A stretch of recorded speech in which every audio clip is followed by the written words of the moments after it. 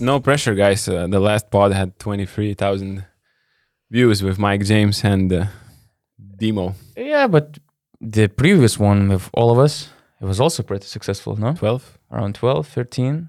something like that. Yeah, so that's the line we should follow. And You of know, course, you should not just start every day you're getting Mike James and Demo on the podcast. And not every day nice you have Monaco the free environment. Facu situation, you know. That's true. I just clicked on the video and I saw that there are 136 YouTube comments, and I realized, they said something about Zvezda and Campasso. And they said something big. Yeah, that, probably you know, the fans didn't like something that Demo said. It was pretty obvious. I didn't go through the comments, but I'm pretty sure I'm right. Yeah, they actually said that. I didn't expect that. You are 100% right. I didn't expect them to be so open and clear and straightforward that they're kind of okay that the EuroLeague didn't lift the ban, because, you know, you cannot put one player above others, and what's the most important in this EuroLeague and just in today's life, just be paid on time, or just to be paid on in general. So they were supporting this idea that, you know, Zvezda deserved this ban, and as sad it is, I think that Mike also said that he talked with Facu as well, but, you know, it is what it is. So yeah. Only thing, it was a great interview. It was really, as you said, like, it's interesting to see players talk so openly about maybe their colleagues, about maybe what EuroLeague should do better, what we like and what we don't like. You don't hear that pretty much any time. But I did not agree with the EuroLeague All-Star Game idea. To me, that was... I have... In Europe, All-Star Games, in my eyes, there shouldn't be an All-Star Game in Europe. I don't know why. It's not... They said, you know, you should do it in a country where the fans are crazy, you know, and they mentioned, you know, Serbia, Israel... Istanbul, Kaunas as well. Even though they started from Barcelona, I don't know how we got to Kaunas, like from that part, you know, measuring the cities. But in my eyes, it wouldn't be a successful idea. I think it's very simple. Players just need some weekend off, just to hang out. Mike James want to maybe hang out with other players. Other players would love to do that. I don't know, but if the players buy the idea and they're into it and they want to participate, then it could be something at least entertaining. It's just worth a try. But knowing that it's the EuroLeague and knowing how strict the coaches are, I don't see one thing happening for sure, that coaches allow their best players to participate in a dunk contest.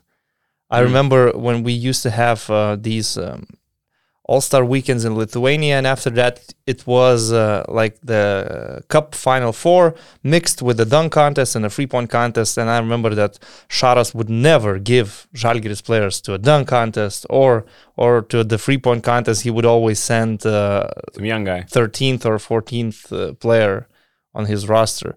So basically, it's hard to see how Dejan Radonjic lives with the idea that Derrick Williams is putting up a show in a dunk contest and dunking over people. He might get hurt. Who knows? I mean, that's the point. The game itself, the All-Star game, what we've learned about the NBA All-Star game recently, it can be exciting as long as there's competition. Yeah. And when they introduced the new format for the very first time, do you remember? It was the year when we lost Kobe Bryant, and they named the MVP award in his name, and players were really into it. It was every quarter, I think, to a certain amount of points. Yes, and then you play the last quarter until you reach 24 points from what the leading team has at that moment. To score that final bucket was hard. It probably I haven't seen that type of defense in the NBA playoffs. They were fouling each other. They didn't allow a jump shot. Layup was impossible. That gets you excited. But after that, next year and the year after, you got back to dunks and layups and threes, and the All-Star Game MVP is Giannis Antetokounmpo with 25 dunks.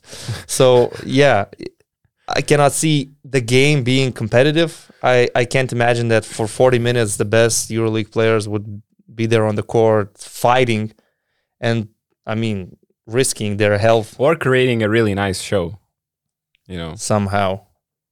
Yeah, I was actually lucky enough to be in that particular All-Star game in Chicago. It was an amazing event. I didn't follow and didn't see the following events, but it was huge.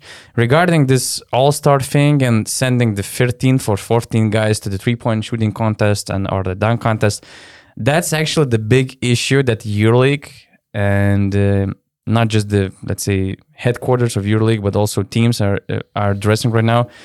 I mean, we should stop looking at what's the best for coaches. We should look what's the best for the interest of the league. And if the EuroLeague would be interested in making it a successful event to get some profit, which in the end would benefit for everybody, teams and players, I mean, coaches shouldn't have a word.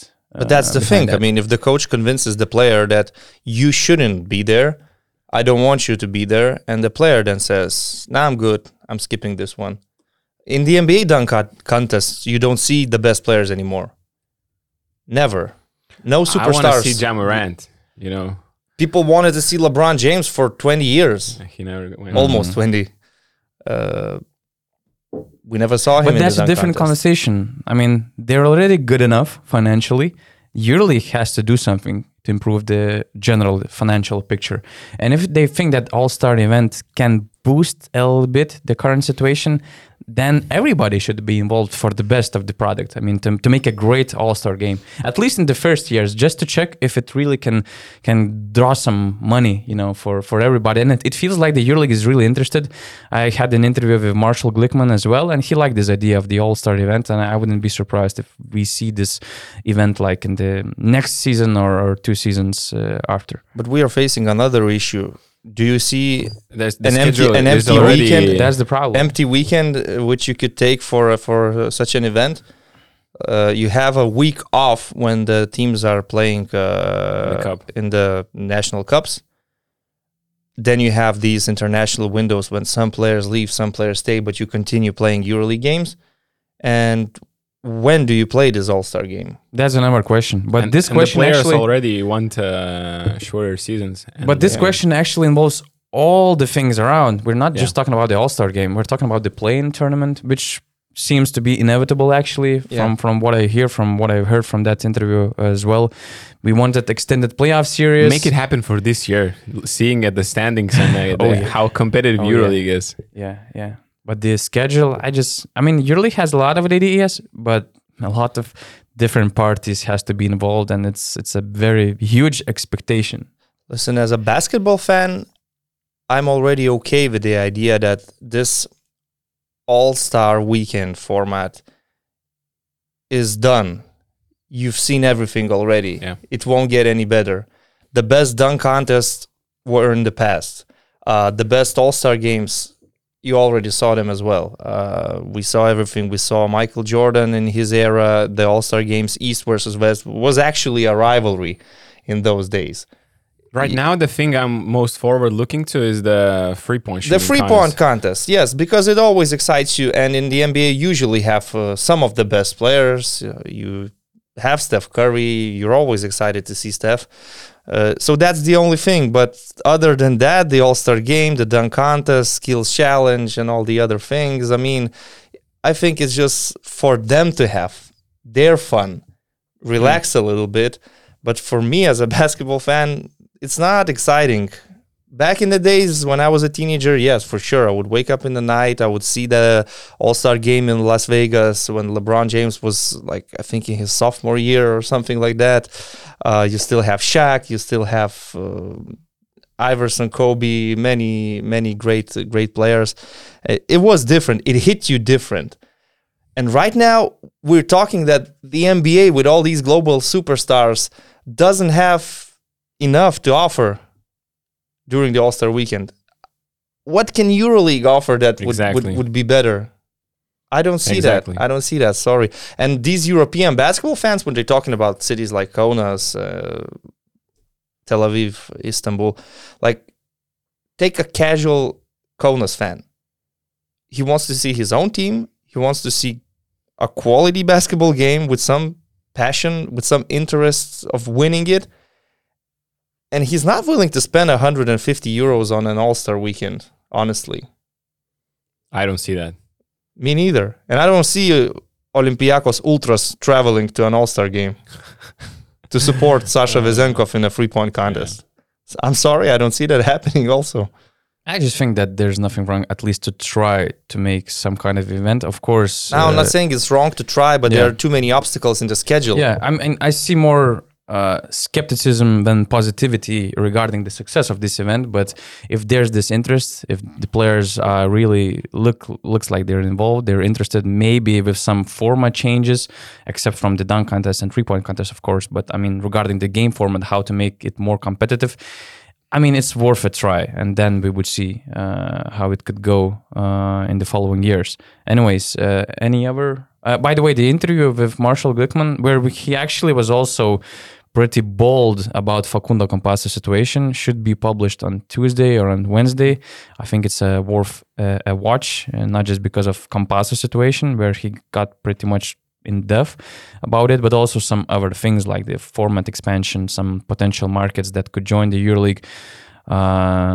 He actually said some interesting things about the commentators of games, because there was a question from BN Plus member how the broadcasting experience for fans could be improved, and he was pretty harsh on the current EuroLeague commentators. So a lot of different angles for that. He didn't mention anything about the post-game interviews? No, I mean, we had limited time, so I wasn't about to give like 2-3 minutes for these. In some cities, you need trashy. You need a sub right away. Yeah, that's true. That's true. I think we've addressed this issue 2 seasons ago when we started this podcast. There was just 2 of us. Nothing has changed, except we don't have Russian teams anymore. But now, that's an improvement. But now I would say that Italian. I must admit, these post-game, pre-game, that's a struggle guys, to listen that's to wait for them to finish the sentence. That's interesting for sure. No, but in conclusion, what I wanted to say, like my final thought is this: 20 years ago, I would cheer for a spectacular dunk. Right now, I would rather cheer for a good defensive play. And good defensive plays just don't happen in an all-star game. And easy dunks don't get you excited anymore. But maybe you got old. That's what happens when you watch basketball for 20 plus years. Exactly, that's what I'm talking. You got old, and maybe these kids, these younger generations, which, like you said, you were, amazed, fascinating by all these stars and watching some of the first events. Maybe that's the EuroLeague. They're really looking at younger generation, how to get involved them. So maybe that's their way to reach new audiences by making this type of game. I don't know. Okay. That's it about Mike and Dimo's thoughts, and this quick one about Sasha Vezenkov. First time I heard him talking, a really cool guy, and not because he said that he watches the videos, but he's a really cool guy, really honest. I really enjoyed listening to him. I can't say I was surprised, but he was. You can see that the guy, he's so sincere.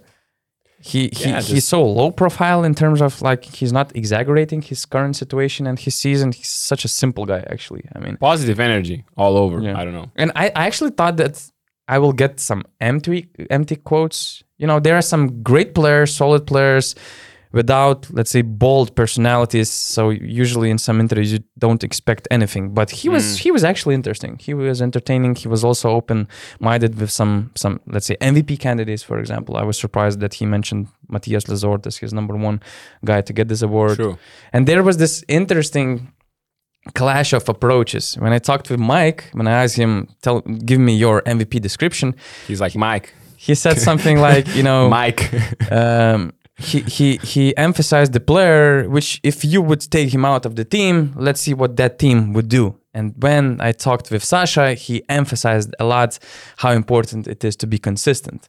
And I don't know if Sasha didn't mention Mike James in his top 3 on purpose, or it was just by accident, or he just forgot, because when you had the interview, Mike James actually played 3 not so good games, so maybe that affected his choices. I don't know, because after that he had a good game in Belgrade. It's just that Monaco didn't show up, did not appear in that game. Yep. Yeah. Maybe that's the starting point for our. I'm actually more on the Mike James camp regarding this MVP discussion, Because to me, an MVP is someone who actually carries the team. This is why I said that Lorenzo Brown is the clear Eurobasket MVP and not Villar Gomez that has a better PIR. Lorenzo carried the team. Take Lorenzo Brown out of the team, you cut Villar Gomez numbers in half. So basically, I agree with the whole idea. And Sasha Vezenkov is playing an MVP season. But when I saw a game against Armani, without Vezenkov, he was in the game, but he still played limited minutes. It was his first game back. Basically, Alec Peters took his minutes. And when Alec Peters played that first quarter, I thought to myself, Vezenkov is a great basketball player, but Olympiacos is a great team that makes these players so good. Alec Peters can play on Vezenkov level for some games, actually. So the game in Monaco, Vezenkov wasn't even on the court in the fourth quarter. Of course, it was decision by Barsokas, and I really believe that there's a lot of behind it because of his groin injury. He just returned from a groin injury, and it's shitty injury which might be affect you for a longer run after you come back.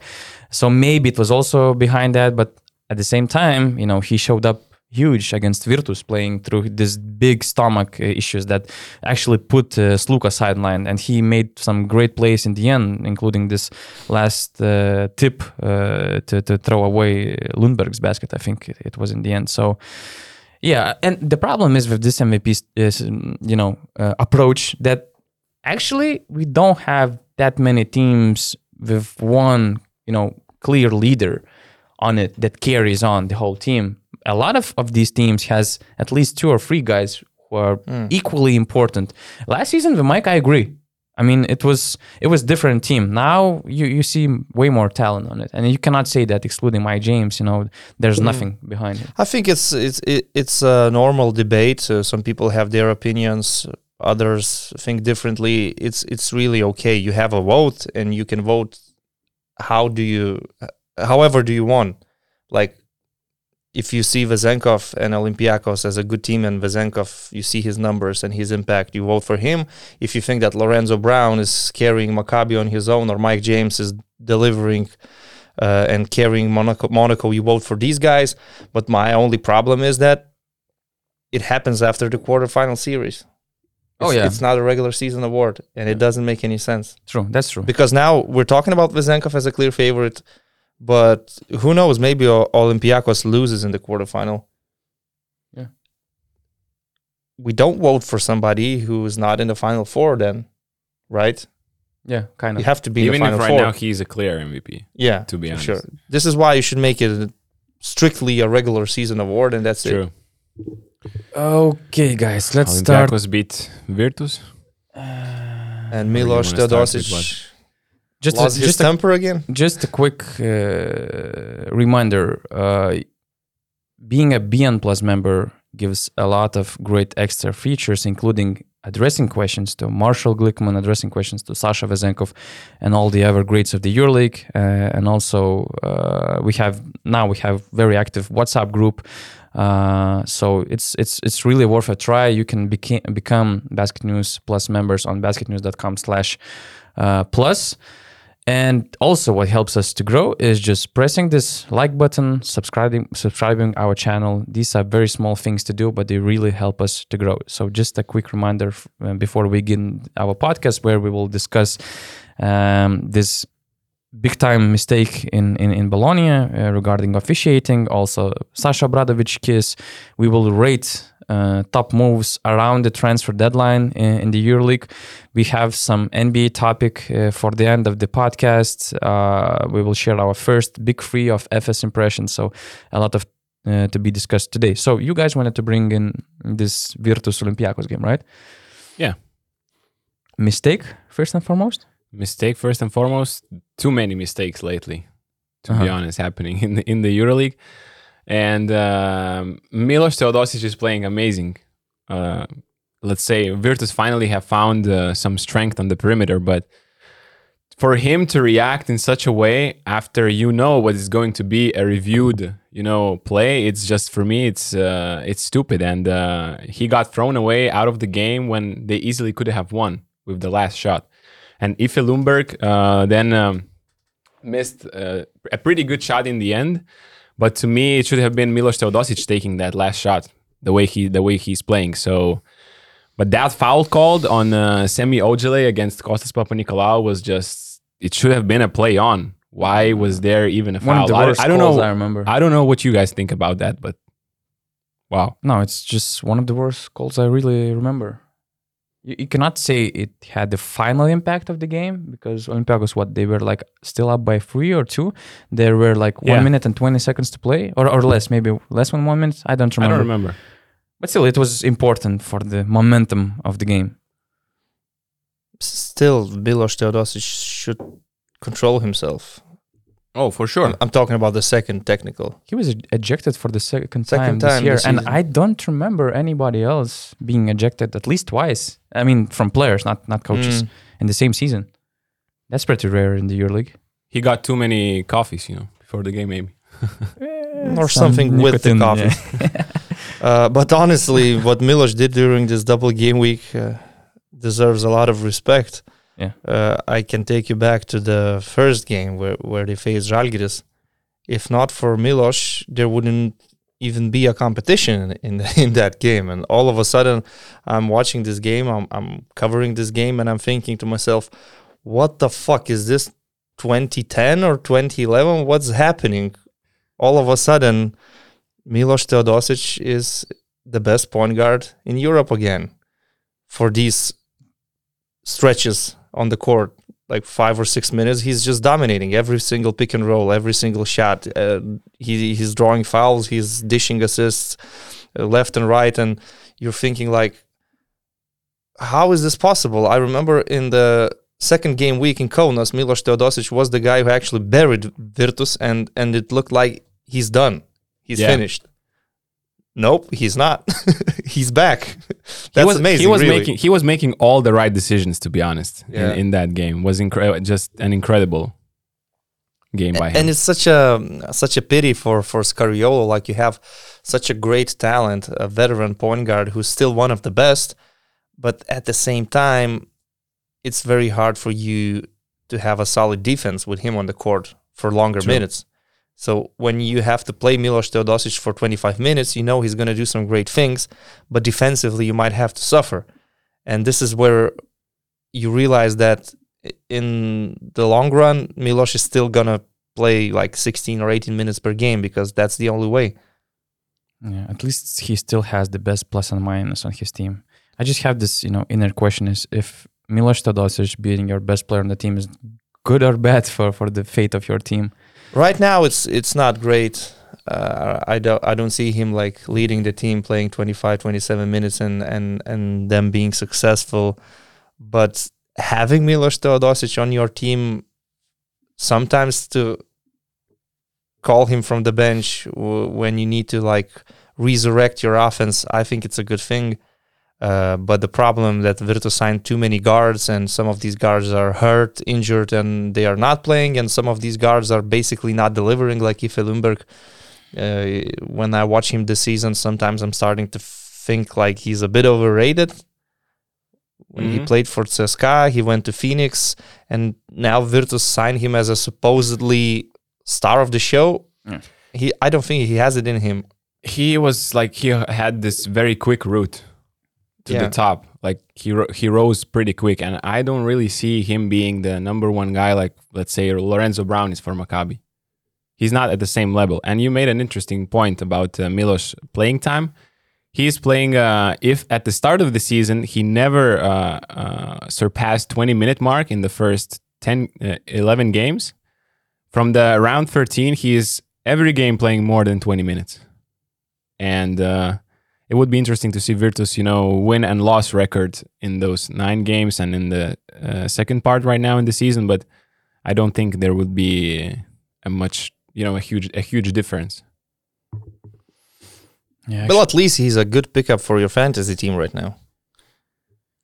That's for sure. But this year, it's better to not take people for fantasy from Italian teams. Since round 13, I already... Right? You've learned from your mistakes? I've learned from my mistakes. Kevin Pangos, Brandon Davies. Shabazz Napier. Oh, sorry. Shabazz Napier? Kemba Walker? No, What? no. Man, I'm so tired after this week. After the previous week, it was a really long trip. What do you have in mind? Man, Luvavu the other guard from Milan. Naz Mitrolong. Naz Mitrolong. Oh yeah, I took him after Kevin Pangos Yeah, went down yeah. with the injury. He got was like minus 10 or minus something. 10 or something. Yeah, Yeah. You last might have some luck with Billy Barron though. Yeah. I had him in the last. Just don't when make he any was on video fire. about him, okay? Because About who? usually when you make those breakdowns, all these teams just collapse usually. So So now it should be the Dallas Mavericks and the Luka. that's right. That's right. Nah, he's not. By the way, you mentioned that since round 13, I don't think you have those powers to Yeah. hurt Luka in his game. since round 13, you mentioned that he started playing all the time over 20 minutes, right? Yeah. Oh, so he was actually averaging 13.1 points and 7 assists per game. That's huge. And In this stretch. 23 minutes. Yeah. That's nice. Regarding And teams his winning shooting- record, I don't know. And his 3-point shooting percentage should be extremely high. I mean, as that's much the as I'm thing. looking. Milos Teodosic on the court, even these days, he makes the game of basketball better. Does he make his team stronger and closer to the playoffs? I'm not sure. They were But he 4-3. definitely makes the game beautiful. I don't know. To me, he has made Virtus a little better. Okay. Like his offense had more impact than his maybe, let's say, his weaknesses on the defense, and he's trying really hard. You can't say anything about energy or that he doesn't want to play defense. It's simple that he's just not as good as a defender as the offensive players in front of him are. So that's the only thing. And but Virtus needed someone who simply can make a bucket, can make a pass, can score in easy points, because they were really struggling. Because the Scariolo teams, Virtus are kind of a similar team to what Spain was in the Eurobasket. But in Spain had Lorenzo Brown, who was carrying everything, and in the start of the season they were struggling because they couldn't find one guy who could do that.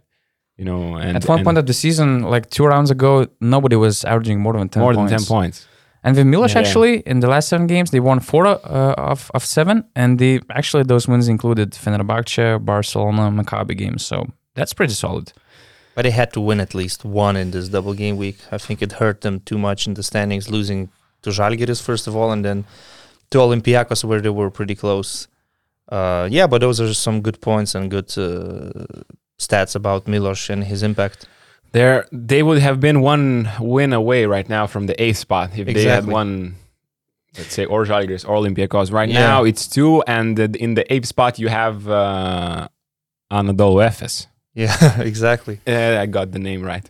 But Just Virtus to me is a Just very, keep it very, FS. very strange team, actually. When you look at the roster, you're thinking like there's size, there's experience, there's physicality, but then you see how many players are not playing up to their standards, like especially Toko Shengelia. It looks like it's so hard to fit him into your system, into how you want to play.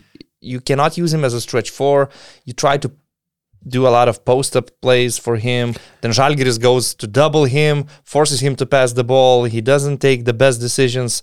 And you're thinking like, is he the right fit for this team? I know he's a good basketball player, but he doesn't fit the system. It's hard to play right now with 2 non-shooting bigs. Exactly. Almost nobody is doing that. And with him on the court, Virtus doesn't have a center that can, shoot from outside, be a threat. Yeah. So We have Jaiter Bako, only exactly paint. And that's 3 guys who can shoot, and maybe you have Payola on the court who is another guy. He can shoot, but you can decide to risk from him. So Their front line actually reminds me a lot of Monaco, but the difference is that they have Mike James Lloyd and Okobo on their backcourt. Yeah, so that makes some difference. Yeah, Virtus is a bit of an old school team, actually. And that's why I think that Teodosic needs to play more than 20 minutes. But I don't see them in the playoffs in this context. I mean, before the season, I picked them as my number 8. Me too. But right now, I'm pretty skeptical about it.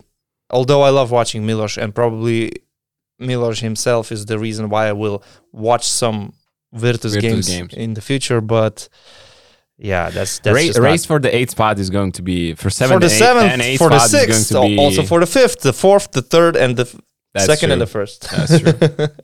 This Virtus loss against Žalgiris for me was very surprising. Žalgiris was playing their first game without their best guy, one of the best players in the EuroLeague, Keenan Evans. You can say second game because against Fenerbahce they played 39 minutes without him. That's true, but it's different because now Virtus, Milan, they knew that Žalgiris is coming without Keenan Evans, and maybe and already with the new signings. Yeah, and maybe Fener was a little bit distracted by this complete game plan change, but yeah, they brought 2 new players. They played their first games. They played without Keenan Evans. They played away where they didn't have good record before.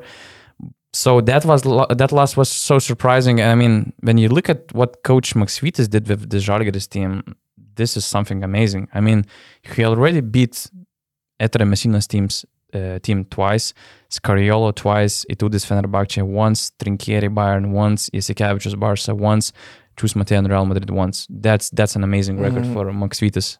With this team, that's an incredible list. When you say that he's beaten Messina's team twice, it sounds impressive. But did Israel Gonzalez beat Messina's team twice? I know. Who didn't beat Messina's team twice? Only those teams that didn't play Messina's team twice yet. These are some fair points, but you can't take This away one those hurts. wins. This one hurts, Rytis, but Man, but that was a good one. Žalgiris beat 3 of 4 top 4 teams. That's just amazing, and you cannot say that it happened by accident. Because he has that history of beating powerhouses. We all know him from Lithuanian experience, coaching Neptūnas or Lietkabelis. He made LKL finals twice, I think, and he was constantly beating Žalgiris. I think only once. Rytas. I think Neptūnas didn't go to the finals with him. Oh, it was they were in the Adomaitis finals here. with Adomaitis. So only Maksvytis with was with Lietkabelis. Lietkabelis, yeah. Okay, could be. Yeah, for sure. I agree. I'm just joking about the Milan part, but basically what we saw right now in these 2 games in Italy for Žalgiris, how important it is to start the game the right way. Because in the first part of the season, they basically lost some games, especially in Belgrade against Partizan, when they didn't start properly. And now you build a lead early. Like in Bologna, I think it was 16-6 after Virtus missed all of their shots from the paint, and Žalgiris just started as usual. They're very aggressive. They're looking for offensive rebounds. They're feeding Roland Schmitz when they see a mismatch and all these details. And they are playing without a point guard in the starting lineup. Thomas Dimša is there, and Brazdeikis is just playing his ISO basketball. He gets first 2 buckets. He already feels better about himself, and that helps you moving forward. But you have a 10-point lead in the first quarter. So from that point, Virtus has to climb the mountain. And they did reach the top in the end of the third quarter, but as long as Žalgiris had the game pretty close, playing away from home, it's okay for them. And then in the fourth quarter, you have to praise the whole organization that they reacted so quickly to sign 2 additional players. Isaiah Taylor, he will need some time. He will not be as good as Keenan Evans was. But that fourth quarter against Virtus, when Teodosic was resting and Žalgiris had problems creating shots, basically Taylor started just driving, scoring, drawing fouls, and he broke the game for Žalgiris. That was his debut game for Žalgiris, and he played the fourth quarter. He had the trust from the coach. To me, that's the best thing that Kazis Maksvytis has. He has a very good feeling which players should be on the court on the particular moment, and which players should be on the bench at that time. He doesn't really care who has the biggest contract in the team. Like when Brazdeikis was struggling and you saw that it's better for the team to have him on the bench in the fourth quarter, that was not an issue. Dimša was playing, Butkevičius and Ulanovas in the same lineup they were playing. Sometimes you look at these Žalgiris lineups and you're thinking, how on earth can they score points? Somehow they do. And sometimes it's impossible actually to break down the way they're playing and to explain what is happening. They always lose to the opponent's team on the assist department. Doesn't matter. They have probably the worst assist to turnover ratio in the league. Doesn't matter again. They're being aggressive, offensive rebounds, second chance points. They draw a lot of fouls. They're being very physical. They build the team basically to fight, not to just play basketball, but to fight on the court. And it's working for them so far. And that's a lot of credit to the coach. To me, it's just the speed of how they reacted. Like you mentioned, Yeah. the next day. They already had 2 players basically the next day. So that just tells you the work that has been done before, by the scouts, by GMs and all the people that are involved. And also thank you, Anadolu Efes, for releasing those guys. That was an excellent timing, and because it's just so hard right now in the EuroLeague to get new players. If someone gets injured, and I'm not talking about the teams that have 15 players, like Real Madrid or Anadolu Efes that have a lot of guys in every position. But for Žalgiris, when you lose a guy and you need to replace him with someone good, it's extremely hard right now to find someone in the middle of the season, because basically you have all these guys that are maybe playing in lower levels, but there's bio situations and stuff, and they reacted so quickly by having the player already on a Friday evening when the guy dude was playing Grand Theft Auto in Houston, and the next day he's already in Kaunas. That's crazy. That's crazy speed to me, and it just shows the level of the organization. And there's an explanation behind it. I mean, they were in contact with Polnara already before Evans got hurt. I mean, I'm talking about Isaiah Taylor. Taylor was a free agent, so that also helped. Exactly. Probably he was the only EuroLeague player that became the free agent from guards. But usually negotiations take some time. But the thing is that he's represented by Miško Ražnatović, and from what I remember from his interview when I talked to him last year in Niš, I think it was the Serbian Cup final, he said something that for me it was always easy to negotiate with Žalgiris because everybody knows what they want. He trusts Žalgiris as an organization for his players, to develop or to use that platform as a shift. And usually they always discuss those deals in like 1 or 2 hours. So when I saw that deal happening, I was not surprised at all. It's just this Miško and Žalgiris relation. I actually thought after Evans got hurt that they survived in the Fenerbahce game. They got the very important win to finish the first half of the season, but then I thought we have a double game week in Italy. Probably we won't sign new players before that week, so they will have to suffer with the roster they have. Hopefully they get 1 win. I wasn't really sure about that. I thought like Virtus, they're on a roll. They beat Barcelona. Olympia, you saw some better games. At the same time, of course, once again, you saw what happened in Berlin, but I was just thinking like 1 win should be good. Would be great. Yeah, would be awesome. Would be great. And they get 2. And for the first time in the history of EuroLeague, Žalgiris win both games on the road in the double game week. It didn't even happen in Šaras years. That's crazy. Like you lose a guy who was probably on the way to be a all EuroLeague first or second team this year, and you go on to play the next week both games away. Like nothing really happened. Like to me, it just tells how strong the character of Žalgiris this year is. How these guys fit together. Their chemistry is amazing, and just that the fighting spirit in the EuroLeague can do a lot of good. Yeah, like especially for these teams that have lower budgets. Because basketball-wise, you're looking at Žalgiris and you're thinking, how? From where? How? From where they're scoring? How are they seventh? When they put some lineups, I'm just thinking, would they advance to the next stage of the Champions League or not? Just roster-wise. Before the season, like somebody approaches me and says, you know what? We're going to have a lineup with Dimša, Butkevičius, Ulanovas, Schmitz, and Hayes. And my answer would be, yeah, good luck scoring 2 points in a quarter. Nah, they're just beating teams. I know in Milan they had some problems, and in the end they almost lost the game. But that brings another thing to me. Edgaras Ulanovas, when you need to close the game, all of a sudden it's James Harden. Like, those 3-point shots he's making this season, he's 31 years old. He's playing professional basketball for 12 or 13 years.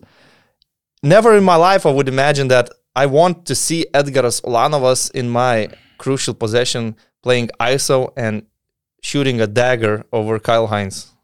Never in my life I would imagine that scenario. I don't know if he worked on that shot, in the summer or what, but one thing is clear. This guy loves being the captain of Žalgiris. Yeah. he felt the confidence right from the start of the season, and he's riding the wave with that. He feels some kind of, excitement and just responsibility. And this responsibility is not, a constraint to him. Like for some players, maybe that would be too much. He is enjoying the moment. He is enjoying that he is the Žalgiris captain, and I don't know, those step backs, we are seeing them each game. I know he's shooting, in the last seconds often, and it's easier to shoot in the and he hits 42%. But yeah, exactly. He's like it's a different thought when Ulanovas is shooting threes this season than before. Before you saw him sometimes taking open spot up looks, but sometimes he's actually giving them away. He's taking threes in transition this year. Yeah, and these shots in the last seconds, he's walking into a free like he's Kevin Durant, Paul George, James Harden with the step back, or someone from the top shelf of the NBA elite players. And I think you could say that it's also what Maksvytis does to his players. Complete freedom and confidence. That's what I wanted to say. That his players coach. Yeah. And if you look at every team he had, despite how many tricky characters he had on those teams, tough personalities, he always managed to click them together. And a lot of players were just overperforming. Okay, he was not very keen for some young players, but for the rest, I mean, some of these players were playing their greatest years under Maksvytis, and that's what he's doing this team. And you mentioned all those different reasons, starting from the organization, how quickly they reacted, how they managed to put those two players for the important double round week. Then we have this conversation about Ulanovas, other guys. It just shows how great teamwork is with this organization, and you cannot exclude just some players, just some GMs, or even the head coach for the record they have. But yeah, I think actually it has a lot to do with Maksvytis' way of coaching. He's so different compared to other coaches because he's not the guy who complains a lot. He's not crying at, we're not having this and that position player. We're not having different schedule. We're not having some other conditions. No matter what he has in his lineup and his condition-wise, let's say, he just puts his heads down and he goes to work. And you cannot say that they're doing any special tactics during games. He's not known as a big-time impact changer on the court, but somehow he makes his teams play at a really nice level, and especially there's this fight and grind behind every team he was coaching. So I have a question for you. Before, I'm sorry to interrupt you, before this EuroLeague season, we didn't really see Maksvytis as the coach who builds a strong defensive-minded team. That's true. That's the best defensive team he ever and had. That has a lot to do not only with him coaching, but also with Žalgiris choices. Yeah, exactly. Signing players. From their first signings, you could see what they want. Like when you sign Butkevičius, Schmitz, and Hayes, it's obviously you're going for physicality, for players who grind, they get offensive rebounds, do all those hustle plays. So it's not only down to the coaching, but also to building the roster, having the idea behind it. And of course, he had his word in signing players, and he wanted some of these players basically himself, probably. But to me, this is more about the whole organization than just the coach. So he's not making your, let's say, coach of the year vote. No, Rytis was just giving notes to Panathinaikos organization. They have more money. They can. Ouch! They can afford to sign talent as well, because for Žalgiris, Keenan Evans was the only guy who you thought like he's really super skilled. Coach of the year? Who's your coach of the year? There was this mid-season GM survey, and GMs picked Bartzokas. Itudis was second, but I have a bit different opinion. I have three different names. Every week it changes. It changes. When we had 17 games played, I would go for Peñarroya. With 19 games played, you can consider Kazis. Now we have a game against Zvezda. If Zvezda wins in Kaunas, you probably go for Duško. So because I had him. I don't know. I have him right now because with Zvezda, with him, first 10 games, I think were 8-2. He completely changed this team,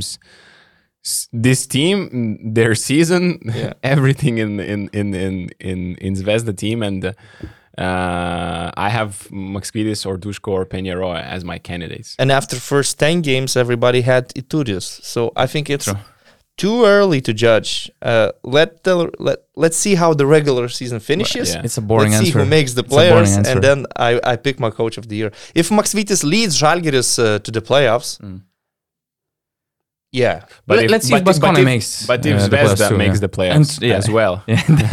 So then I'm thinking, who's 6th, who's 7th, who's 8th? You have. Actually, Duško had the same effect like Sasha Obradovic last year. The difference is that I don't think that this year's Zvezda is as talented as Monaco was last year. And regarding Peñarol and Maksvidis, I have actually a good escape in this question. If we would like to reward both, I would go with Maksvidis as the head coach of the year and Baskonia taking the GM of the year award, because I think it was a brilliant roster building. With all those signings like Howard, Thompson, Kotsar, and even the head coach Peñarol. So I think you could, split those two awards for those teams if decision making would be right now. Okay, so that's still a boring answer, but better than Ritis one. Let's wait for the regular season to finish. That's true. Because for sure, I'm not gonna vote just based on results. Because right now, Real Madrid is leading the standings. Who is voting for Chus Mateo as coach of the year? No one. So my condition is very simple. If Maksvidis leads Žalgiris to the playoffs, it's always about coach of the year. For me, it's always about a team that surpasses the expectation. Yes. And from Real Madrid, you expect greatness because of the roster they have. So it doesn't matter who's the coach. Yeah. I've just got a fun stat from our data guru, Darius Garuolis, and I think that he says that Teodosic leads the EuroLeague in ejections since 2007 with 5 ejections. Leon Radošević is second with 3. That's interesting. Yeah. Okay. Moving. I also saw about hottest topics that Nemanja Bjelica suffered another setback. And he was supposed to play in the next Fenerbahce game. I think it's on our socials as well. But he has some kind of Achilles problem at the moment. That's huge looking at he hasn't played basketball since August. Since the NBA Finals. Exactly. He was with the Serbian national team, but he didn't play in a game. He was practicing maybe, but that's a long time. We mentioned Žalgiris making quick, solid moves in the market, and we had this segment, probably the main segment of our podcast today. How would you rank, or what would be your top 3 moves around the transfer deadline? It's not just transfer deadline moves, because some of them were made afterwards. Also, we have to be fair. We're speculating a little bit because we can include Chema Moneke and D Bost as, let's say, done deals, although these deals were not official yet. There's Where are they going? Paperwork to do. D Bost to as well, from Galatasaray on a buyout, and Chema Moneke to Monaco. And Shannon Evans, it feels like he said goodbye to Sevilla fans after the last game. He was just waving goodbye to the audience. So he's expected to join Valencia. And then, of course, we have Taylor, Polonara, and for sure I'm missing somebody. Singleton. Yeah, Chris Singleton. Well, to me, the number one is just both of Žalgiris signings. The way they reacted, and they needed players for these positions, and they signed those players. And what to expect from Polonara. Maybe it's more difficult to predict what Taylor will do and how he will fit the team, but I believe he'll be fine, because in Žalgiris you have a lot of opportunities to play your own way. Taylor loves to play in ISO. He loves to have the ball in his hands. He will definitely have these responsibilities more than he did in Efes. It will be more similar to what he used to do for Murcia, just on a higher level in the EuroLeague, so the numbers will not be as big. So to me, it's still the number one, also because of how quickly they reacted. But then I was watching Monaco's last game, and Dante Hall got hurt, and I'm thinking Adrian Moorman didn't work out for them. The roster is not deep. they definitely need someone. And if they sign Moneke, I could see that as being huge, because they for sure need somebody in the fourth position. And I could see them adding a center as well if Donta Hall is out for a longer time. I'm not sure, he had an ankle injury. But yeah, Chima Moneke would solve some problems for them for sure. Because right now, Sasha Obradovic has to rely on some of these younger players like Makundu, Strazel, they're playing minutes. I'm fine with Utara playing minutes because he has certain qualities, but these other guys, I'm not sure if they're EuroLeague material right now. And they're still coping without Jordan Lloyd at the moment, which is also a problem. So for sure they need to sign Moneke, and if they have money, I would go for another player as well. They're actually looking for stretch forward, let's say, who could cover fourth position or third position. So I'm a bit biased with Moneke signing, because I think that he's too similar to John Brown. I would say he also cannot stretch the floor, and I like a lot of 3-pointers in their front line. So if you're signing Moneke and you still have to sign a number stretch four, for me it's a bit an issue. And I'm also biased because I loved Makundu performing and scoring his first points against Olympiacos. He's so exciting to watch. He's so raw, actually. He's so raw to watch. But he started playing basketball only when he was 17. So how old is he now? 22, 21. Okay. Yeah, so it's a long-term project. They signed him for 3 or 4 years. And of course, in French League, he will have more opportunities. But speaking with Mike James, Demo, John Brown as well, I saw how much they love the guy, how much they support the guy. They try to, be good mentors for him. And they really believe in him. And I thought that, Makundu kind of plays a lot of what Chima Moneke can offer. But of course, I agree with you. I believe that this year, all those top teams, they have a good shot at winning the EuroLeague. And if you can make your team deeper with Moneke and another signing, that's huge for your long-term chances this year. I think you're underestimating Moneke a little bit, at least from what I saw in Spain. He can play with the ball. He has some nice handles for someone who plays as a power forward. So he can create. He's not necessarily a very good shooter, although he attempts to shoot the ball. At least that's what he did in Spain last year. I don't need many playmakers. 16% from free this year. 16%. How many games did he play? 20. 20 games. Okay. Yeah, I'm not expecting him to be a good and consistent shooter. Maybe they expected Adrian Mormon to be that stretch 4 guy, but for sure. Seems like he's out. How that didn't work out. So last season, Monaco, in my eyes, they were too deep. They signed too many players. Now this season, they're not deep enough. In some particular positions, yeah. You can see how one injury can hurt them badly. And when you have 2 players out, for example, Lloyd is out, Donta Hall is out, then that's a real problem. They need a stretch 4, in my eyes, 100%. Even if they sign Moneke. If they have John Brown, Moneke, and the stretch 4, you put John Brown sometimes at the 5 I would really enjoy watching him in the closing lineups at the 5 for Monaco, but they badly need. We all know all great teams need a stretch 4, and especially if you are planning to finish your games with a trio of Lloyd, Okobo, and James, you need a stretch 4 in there for sure. Not 2 guys that cannot shoot from outside.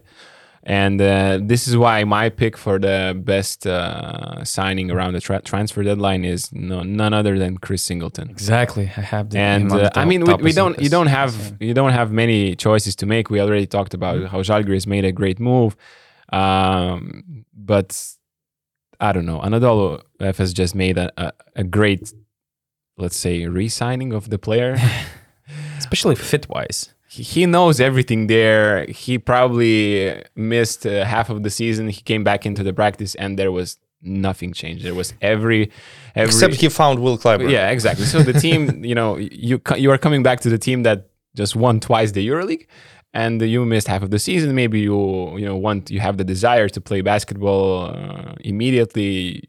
You're missing basketball and stuff, and I don't know. I already saw how confident he is and how his basically job will be to make shots when needed. And against Barcelona, he already shown some flashes of that, and also be in my eyes physical in the playoffs. Yeah, to be physical against bigs like Nikola Mirotic. He did a nice job in Barcelona game. He did an amazing job against Vezenkov, stopping him in the semifinal last year, and it speaks a lot about his experience and physicality that this team was actually lacking of. I mean, he's so different than Polonara is, and actually that's the flip they needed, and I think that it makes this small adjustment makes this FS team way better in terms of what lineups they can offer and how they can cover some weaknesses they have. I'm jumping, from to the other topic, but to me it's just insane the second lineups that FS have. You see the game, you see the lineup they have at the start of the second quarter, at the end of the first quarter. You have Barcelona's subs coming in, and you have FS lineup of either it's Larkin on Mitic at the 1, Bobois at the 2, Will Clyburn at the 3 because he's coming from the bench. Then you have Mbaye, and then you have Zizic or Brian Dunstan, and that's one. And that's or Tibor Plyce. Or Tibor Plyce. He started in Barca game, so that was Zizic after. And in the end of the first, there was a possession where Bobois is playing a pick and roll on the right side, and he's an amazing pick and roll player. He's such a good scorer, can drive in. I checked the stats. He's making 1.3 points per one pick and roll according to Instat. So you have to be aggressive against him. You can't let him shoot mid-ranges because that's automatic 2 points or 3 points. So they, aggressively go onto him. He makes a pass, short roll, 4-on-3 situation. And on the weak side, you have Will Clyburn and Vasilija Mitic. I mean, that's just ridiculous in my eyes, to have such luxury on the court basically at all times, because you have so much talent on that roster that you can manipulate. Ergin Ataman can manipulate the lineups to have a starting lineup basically of any other team and any minute of the game. That's just ridiculous. Yeah, that's what else is ridiculous? That they're not playing the same way against Valencia. To lose against Valencia without Chris Jones and Jared Harper with these lineups. And with these lineups. Yeah. Harper was out, Chris Jones was out, somebody else was out probably. 4 players, I think, Rivera were out. And Rivera. I mean, they were missing like at least 4 players and important players. Chris Jones is a key player, I would say, for them. And that just tells you FS plays when they want to play. That's true. Like Barcelona game meant something to them. Yeah. The only problem I have is that you are 8th at the moment. So you kind of need to play every game. Yeah, that's true. Although they're 2 wins away from the second seed. You can't risk arriving at the last rounds and having to beat someone in the last rounds. At least this year, you should take the regular season a little bit more seriously because the competition is a mess. And every week the standings change. And I know there's still many games left to be played. We've only started the second part of the season, yeah. But FS need to take these games more seriously. Like it's painful to see a team with so much talent and quality losing in Valencia. No disrespect to Alex Mumbro and the Valencia team. It shouldn't happen. Yeah, actually, a lot of respect for them winning that game. It's crazy. The way they did their part. They did their part. It's cool. With all the injuries they had. Yeah, it's cool. They did it. But come on, man.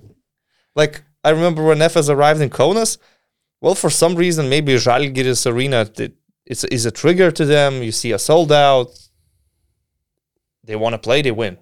Sometimes I don't understand what's the trigger for FS, really. Barcelona for sure is. Barcelona. And especially bouncing back from that Valencia game, I think that was a huge problem for Barca that they lost that game against Valencia. And speaking of Singleton, I think that the timing for this signing is perfect because we already questioned Singleton's body language and effort level in the previous 2 seasons because usually he stepped up his game from the quarterfinals in the Final Four.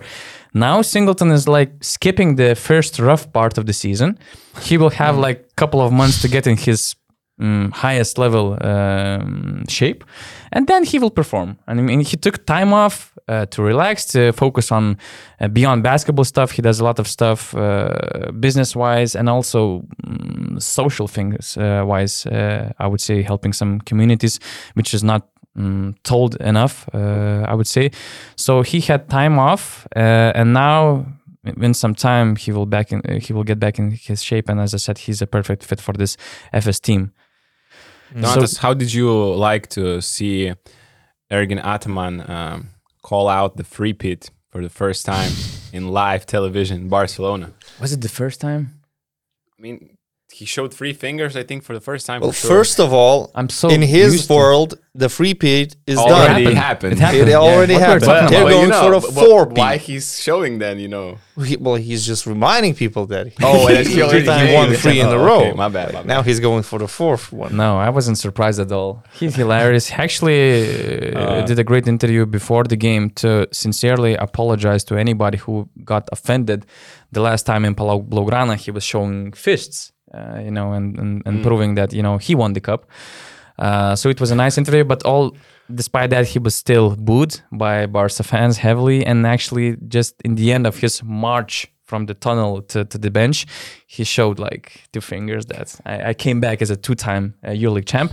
And he showed those 3 fingers remember to me? FS fans after the game I know, because I they know. were on the top. Yeah. So it was not something against Blaugrana fans. And yeah, it's... No, but I'm saying it was, cool that he's saying, showing to the fans in the middle of the season, round 19. He's Ataman just said a cool guy. Ataman said he likes being compared to Mourinho. Yep. So if you like being compared to Mourinho, then Third season is not a good one. you can take some other lessons. Like for Mourinho, every game is a must.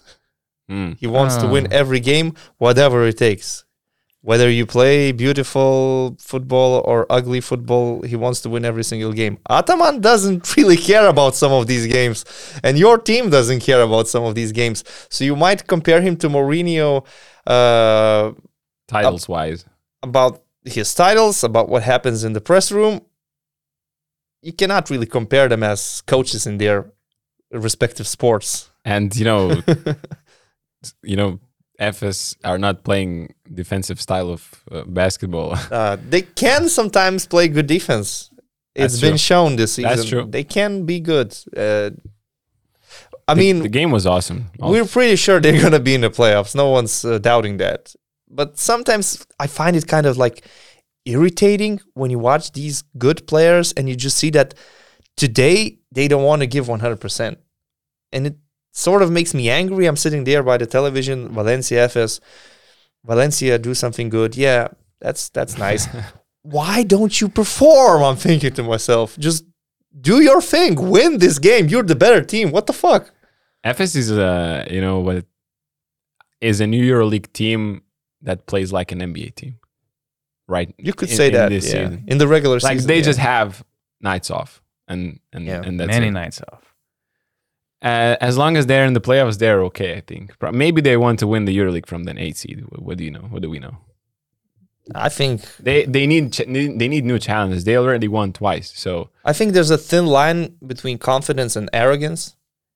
I think Mhm. you should treat the competition with a bit more respect because the home court advantage matters. Do you want to play a game 5 in Madrid, in Or Barcelona, Piraeus, for example. in Piraeus instead of playing it in Istanbul? Do you want it? I don't think so. As confident as you are. true. So FS, this team, should not only make the playoffs, they should definitely be one of the top 4 seeds. And arguably they should be the number 1 seed. 2 wins only from the 4th. Yes, they And might 3 finish it wins. at number 1. I'm not saying they won't, but That's actually it's just crazy. that my take from what Yeah, I've yeah. seen so far. Ergin's son, Sarp, was also in the arena. He was actually helping Shane Larkin to do his shooting drills. He was contesting, Sarp was contesting Larkin's shots. And actually, that's awesome. the best indicator how time flies is just watching Sarp, growing so fast. Because I got used to, to get in FS games like every 4 months, and he's changing so quickly. So he's a legend. I don't remember anybody any dad and son relationship in the EuroLeague or at any level probably to be as close as Ataman has. With Well, his I son. think Svetislav Pesic and Marko Pesic had their own stories in Bayern. probably. Did Pešić Jr. fire his dad from coaching position? Or am I wrong? How did that end? I don't remember, to be honest. Yeah, okay. Never Yeah. mind. But they had this connection, as adults, let's say, For sure. to see the assistant coach kid, sure. player development coach. Probably it's pretty rare. Yeah, and we have Singleton as our top picks. For the second position, I have Aquila Polonara. Basically, although I'm not so sure if he's the best player for Žalgiris and this Kazis Maksvytis game, because I see him being as the best fit in a higher tempo team, like he was shining in Baskonia. But at the same time, as you mentioned, it was so hard to find a great stretch for, and it is so hard to find a good stretch for to this day, that it's an amazing job that Žalgiris did bringing him to Kaunas, although it felt like Red Star, okay, since they had a ban, it was a different conversation, but Red Star, Maccabi, and I think that somebody else was also, Virtus, were also after Polonara, and to see him landing in Kaunas, it's something amazing. To replace Kavanaugh with Polonara, it's mind-blowing. It's an improvement, actually. True. It's not only an addition, it's an improvement. You're getting proven EuroLeague player. For sure, he needs some time, right? Like in these first 2 games, he only played 14, 15 minutes. Basically, his duty was to get Schmitz some rest. But going forward, I could see Žalgiris having more interesting lineups, moving Schmitz to the 5th position more often, playing him with Polonara in the same lineup. It is possible. Polonara also played as a center in his previous years at some situations. Yeah, so what you said about being the best fit, I don't think it is possible to find a perfect player, especially in January. You're just going for the best available player, and there were no better options than Polonara. We had rumors that Žalgiris is basically trying to sign either Polonara or Moerman. I think they went for the better player. That's for sure, because Moerman, I don't know if he still has it in him to be as good as he once was. And Polonara, yes, he struggled a bit in Fenerbahce. In Efes, he didn't find his place, let's say. But let's remember how he played for Italy in September. It was not so long ago. Yeah. And Moerman is 34. And Polonara, I think, is 30 or 31. 31. Yeah. And for your third pick, what do you have in top 3? No, I have Žalgiris, Singleton, and I had biggest impacts in the season is by far Luka Vildoza still, but that's another topic. Yeah, that happened in November. I had a question, guys. What do you think about Nikola Mirotic on the bench for the 4th quarter in the Barca comeback? I know the reasoning why, because Barca made a run and Šaras just kept the same players. But it was, first of all, Mirotic, why I'm asking, because in the first quarter, every FS possession went through Mirotic, basically. It was not his night. They were attacking him in first 5 possessions in a row. They were having huge success because they got this huge lead in the first quarter. And Barca couldn't really make anything until the 4th quarter. And I was rooting for the comeback, but only because my family was to watch that game in Barcelona. So I wanted them to see a really nice comeback. But it was Oscar da Silva actually making huge plays. And Nikola Mirotic on the bench he played, I think, only 19 minutes. I think it's the reality of the EuroLeague, simply. When you go with the flow. You go with what works at that time. That's why when you compare EuroLeague with the NBA, that's one of the differences. In the NBA, the best player or the highest paid player will never be left out from the 4th quarter. On the bench, imagine. And for Mirotic, maybe it's a bitter pill to swallow. But you need to realize he's just coming back from the injury as well. He's not the same Mirotic that exactly. It's a double game week also. They needed him to play extended minutes in Villeurbanne in Astrobal Arena because they had a really tough game with Asvel for some reason. They needed Corey Higgins to do his clutchness to actually win the game in the 4th quarter, although Asvel was without the Colo.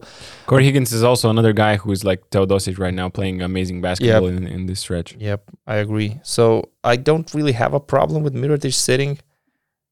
And At that time, it was probably better for the team. And what Exactly. Charas does is always Yeah, you go with the flow. in the best interest of the team. Like, it's not like he's benching Mirotic to show something to him. I think it just happened at that time. It was the best Yeah. option. They went with it. They were close to making a comeback. In the end, they didn't. Efes was the better team on the night, and that's it. I have another question for you guys. Where would we rank Kemba Walker if he signed with Bottom. Milan? Why would you Where? sign bottom of the list? Why would you sign a player with no knees? That is insane. We talked with Reedus before the pod. That is insane. For a team which Downstairs, already like- has a huge injury history, I'm missing sorry. their main If players, and Kemba that's why they're Walker- suffering right now. He was with the knees he has. I don't think he's elevating Milano's offense as much, and he's hurting one of the best defensive teams defensively a lot. If he arrives in the EuroLeague, in Milan, for example, I think he would have already arrived. for let's say he plays one good game, Yeah. scores 12 points, then he's going to be out for 5 games. That's what happened with him in the last 3 or 4 years. The man has no knees.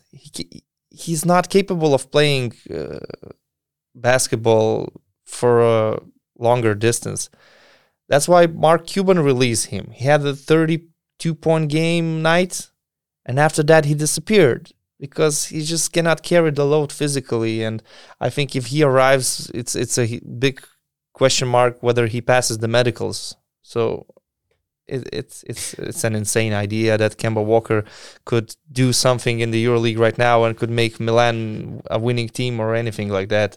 You could find much better options, even if you look at these NBA players or even some of these big names.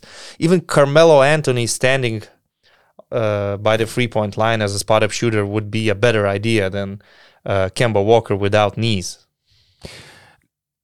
I think this season, this week for Milano was just the last pill to let's say understand that this season they are not making a comeback this season. I mean, I don't see how they could change this season, and I don't think they need to sign Kemba Walker.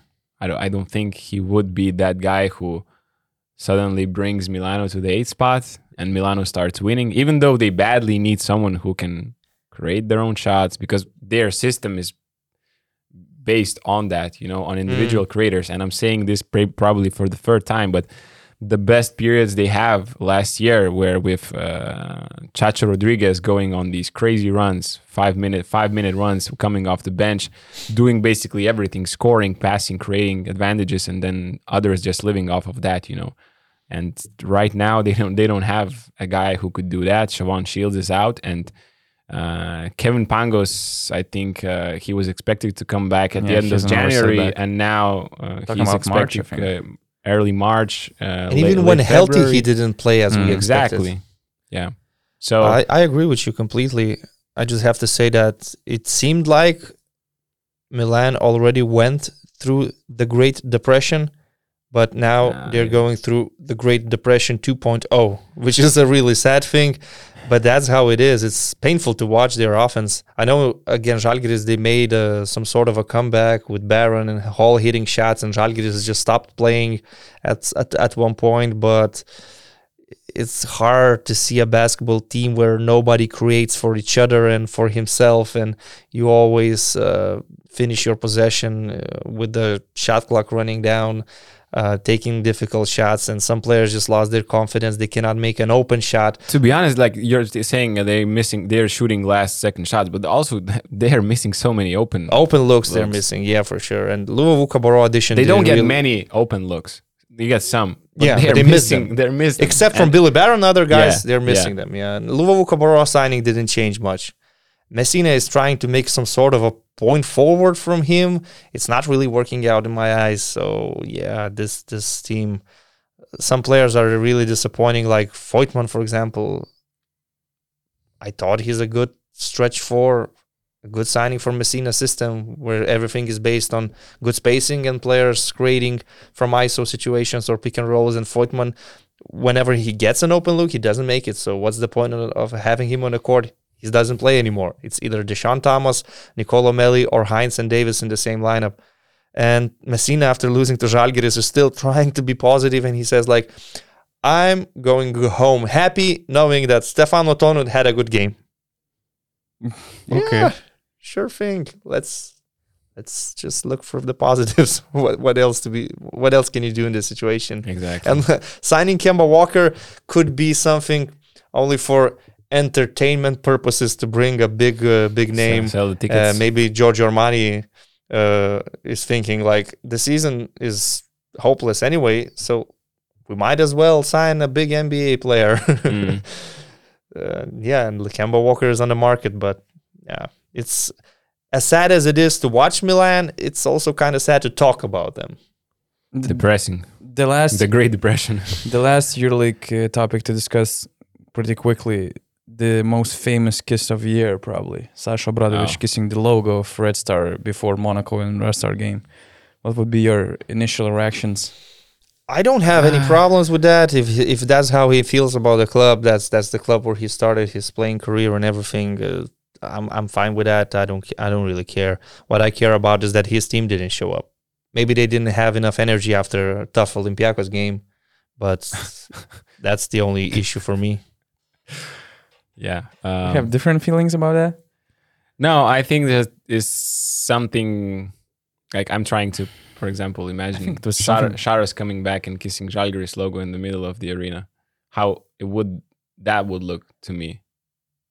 I think it was something very unnecessary, to be honest. It was his second visit. Didn't Sharas as a player for Olympia Ljubljana coming back to Kona Sports Hall, he did like point the finger to the court saying like, you should have signed me. Sign me. I should have been here. You didn't believe in me. Now I'm playing for Slovenian team, going to the Final Four. I know he was a player, not a coach at the time, and he was pretty young. To me, like it's something. Maybe it's just the way Serbians show respect. Because maybe I don't understand it because we don't understand it because it's like we don't have Crvena Zvezda Partizan thing going on from the first days of your life, basically, as I saw in that documentary. So it's probably something, we can't really judge because we are not into that culture. But from my perspective, it's enough, basically to show your love in the press conferences or I don't know, whatever you want. But that was, I don't know. There's some story behind which might explain some things. I think that before the game on Serbian media, Obradovic, I'm not sure if it was the actual quote of the Red Star president Čović or it was just an article, but Obradovic was presented as a biggest enemy of Red Star. Let's remember that Red Star was his first team. He said in Kiss explanation video that he was always a Zvezda fan. It was his first team. He has a lot of emotions about this team, and he truly he was Zvezda guy until death. And he was presented as the biggest enemy of the Red Star before this game, because if I am correct, when he worked for Red Star and he was fired during the season, it happened like 3 years ago or something, or 2 seasons ago. I think that he demanded to get a bonus of his contract and that termination situation for the cup that he wasn't actually the head coach of the team. But the Red Star won the Serbian Cup, I think, that year. And at least from what I heard, that, Obradovic, during this termination process, he wanted to get the bonus for that. I don't know what was written in the contract, but anyway, so, Zvezda took it as, let's say, offensive and not fair because, money-wise, they had to calculate money and things. But he said in a television interview that there were some misunderstandings in the past, and I hope it's now all okay. That's like the ultimate sign of respect and love for the club. I don't know. How did Serbian people react? That's what I want to know. The fans cheered him. Yeah. And on a social media, what's there? I know that you probably don't know, but it would be interesting to know. So I don't if see anyone could write a comment, what do you guys think about this? And correct me if I was wrong, but I've heard that there was some important context behind that move. I just don't see what the big deal is, man. To me, the only thing that matters is the game. Zvezda played Maybe that's the problem. They lost the game badly. But Zvezda played the game of the season, I would say. Not necessarily defensively, but offensively, that was for sure the game of the season. Vildosa is back. He's back faster than expected, right? Yes, he played like limited minutes, but he did play, and when he was on the court, he was spectacular. Petrushev is dominating, and everybody was making shots. That night, everybody was making shots. They're taking shots in transition. They're scoring off turnovers. The crowd is on fire. Even Mike James scoring with good numbers didn't really affect the game that much because he didn't have enough help. So Monaco didn't show up for the game. Zvezda was amazing, and Obradovic kissing the logo, to me, it doesn't really concern me at all, honestly. Filip Petrushev. Yeah. What a run he's having. The most dominant big man on offense right now in the league. You know, to me, his case is something I want to really shout out Roland Schmitz and these two guys. Yeah.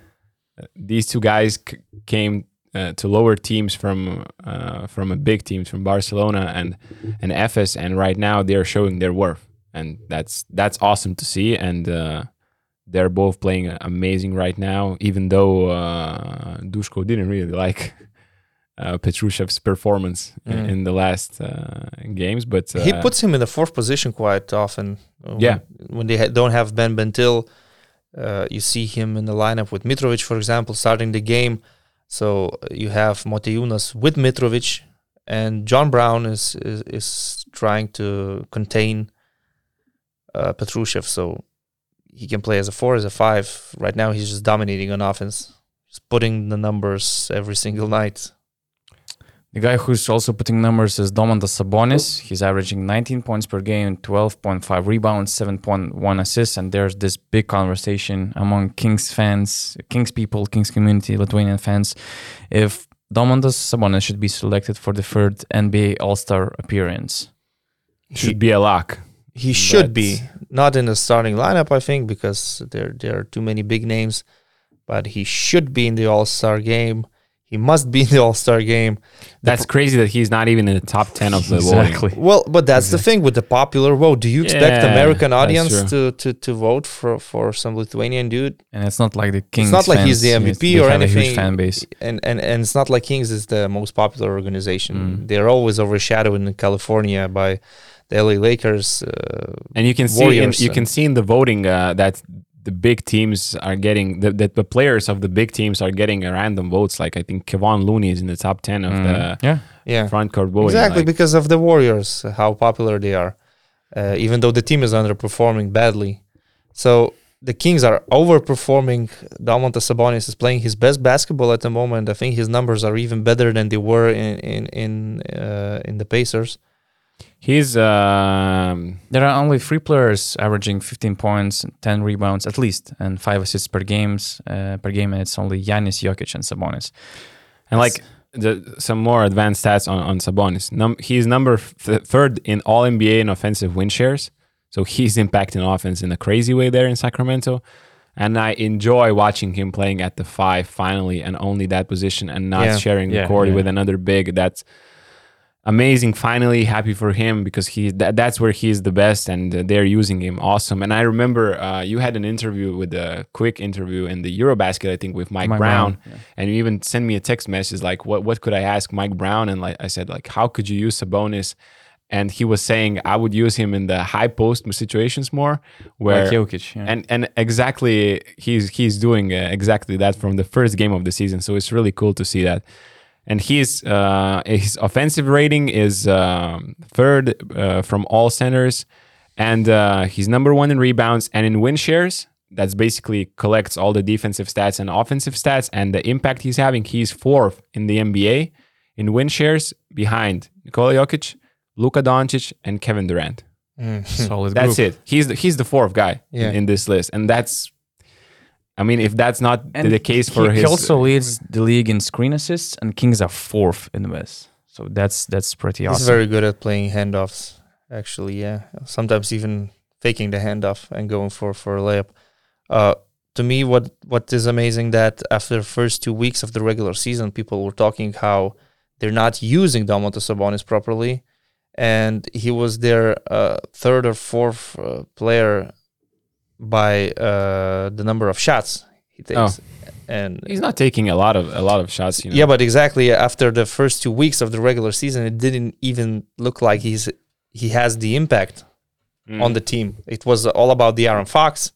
It was all about Kevin Huerter as a shooter and all the other guys, and you basically had Sabonis as your third or fourth player. But that was just for 2 weeks, and after that, everything changed. I think Fox had an injury; they had to play some games without him, and all of a sudden it's clicking, and you see Sabonis with a triple-double, which was like 25, 15, and 16. Yeah, recently. The only second guy after Larry Bird also had 2 steals and 2 blocks. He has to be in the All-Star lineup for sure. Popular vote is not in his favor. We can see that. But the good thing is that not everything is decided by popular vote. So he should be picked. That's true. And he should be there for the third time and for the first time in the West, because he was a 2-time All-Star in the East. And actually, he still needed some players to be injured and out of the All-Star game to make it. Right now, I think even if everyone's healthy, all these big name players, he still should be on the list. Definitely. Where would you rank him among the top West centers? There's Jokic, Davis, Towns, Sabonis, Ayton. Well, the way the Timberwolves are playing and the way that Towns Gobert project is going, I cannot really put Karl Anthony Towns higher than Sabonis right now. Basically, he's probably only behind Jokic. I'm not sure. I mean, DeAndre Ayton is a good center, but he doesn't do what Sabonis does. Yeah. So that's pretty solid recognition. Probably you put him at number 2. If you take the whole league, this moment, if you take the whole league, you have Jokic and Embiid, and I would go for Adebayo ahead of Sabonis, but then you have him as the 4th or 5th best center in the league this season. I'm not saying that in general he's completely the better player comparing to, let's say, Karl Anthony Towns, but this season, yeah, for sure. That's pretty solid recognition, right?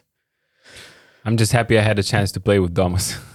And you said... You were a roommate of Domas? Exactly. No? What? You were a roommate with him at the youth national team? For a short time. Okay. For a short time. But I had the chance to play with him for one summer.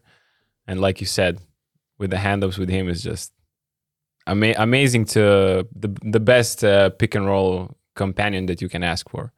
Like, he will give you advantage and you don't even need to dribble before arriving to that advantage. So simply amazing the way he catches the ball, he finishes around the rim, everything else just next level. He was 17 at the time, we were all 18-year-olds, and you could already see that he was way above everyone else. I remember when he played his first games for Malaga, I didn't really think he's gonna be this big shot player like he is right now. People were still talking that he's the son of Arvydas Sabonis, so that basically helps him. You can't really go away from the name until you reach the high levels. That's exactly pretty impossible to do. Probably it was the best decision for him to go to Gonzaga at that time. He was already sure that he was going to the NCAA, and it worked out perfectly for him. I mean, when he was drafted, we also... Although OKC fit was terrible. I mean, to make him a stretch forward... You're playing next to Russell Westbrook, and why you're just drafting him? The whole Thunder project, they didn't draft him.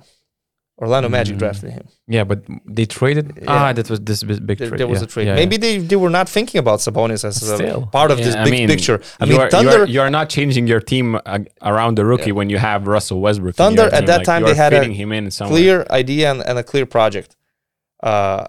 Russell Westbrook has to be the MVP, averaging a triple-double. That was the only idea behind the team, honestly, because there's no more Harden, no more KD. It's just Russ.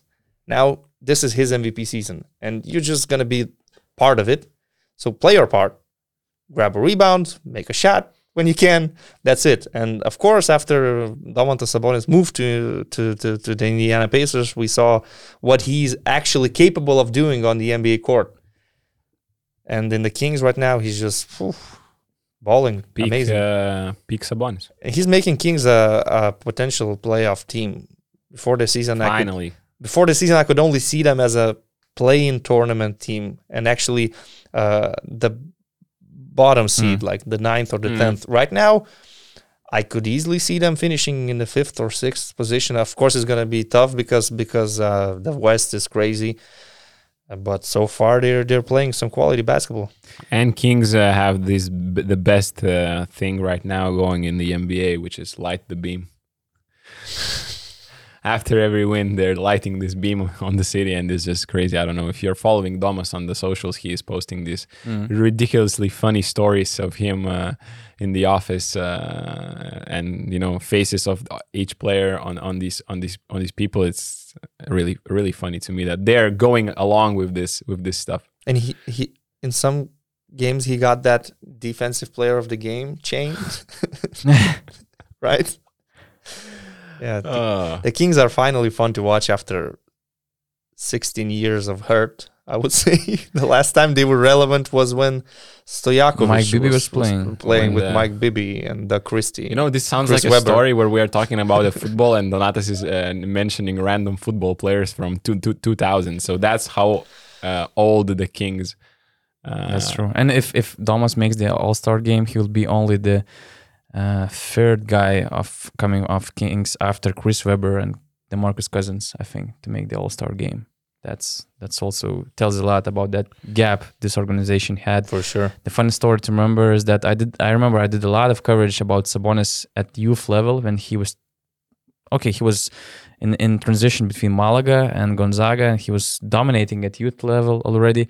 And I remember all these comments after under this article that, oh, you got paid by Arvydas Sabonis for sure for kissing Domas' ass. I'm like, he's going to be the third-time All-Star player, probably, or very likely. That would be historical achievement for Lithuanian basketball, because before I think we had Ilgauskas twice, and these are the only Lithuanians to make that game.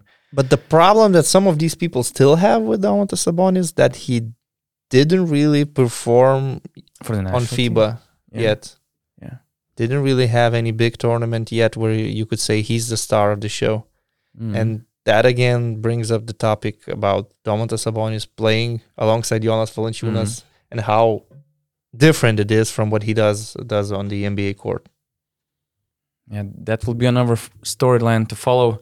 I think that's enough, guys. We're already discussing basketball things for an hour and 33 minutes. That's huge, but that also shows how we missed each other probably after this week off, right? How we missed you, Donatas. A lot, yeah. A lot. You were with Mike and Demo, so you shouldn't complain about missing people. No, I'm not complaining at all. I'm just faking and it. talking basketball. You had plenty of basketball talks on your trip, Too I many, think. too many. Okay, guys, thanks a lot. Just a quick reminder, press this like button, subscribe our channel, and join Beyond Plus community to help us grow. Did you say press dislike button? No, I don't. Or it's actually possible. If I said that Shabazz Don't Napier... press dislike button. No. Please press like button. Yeah.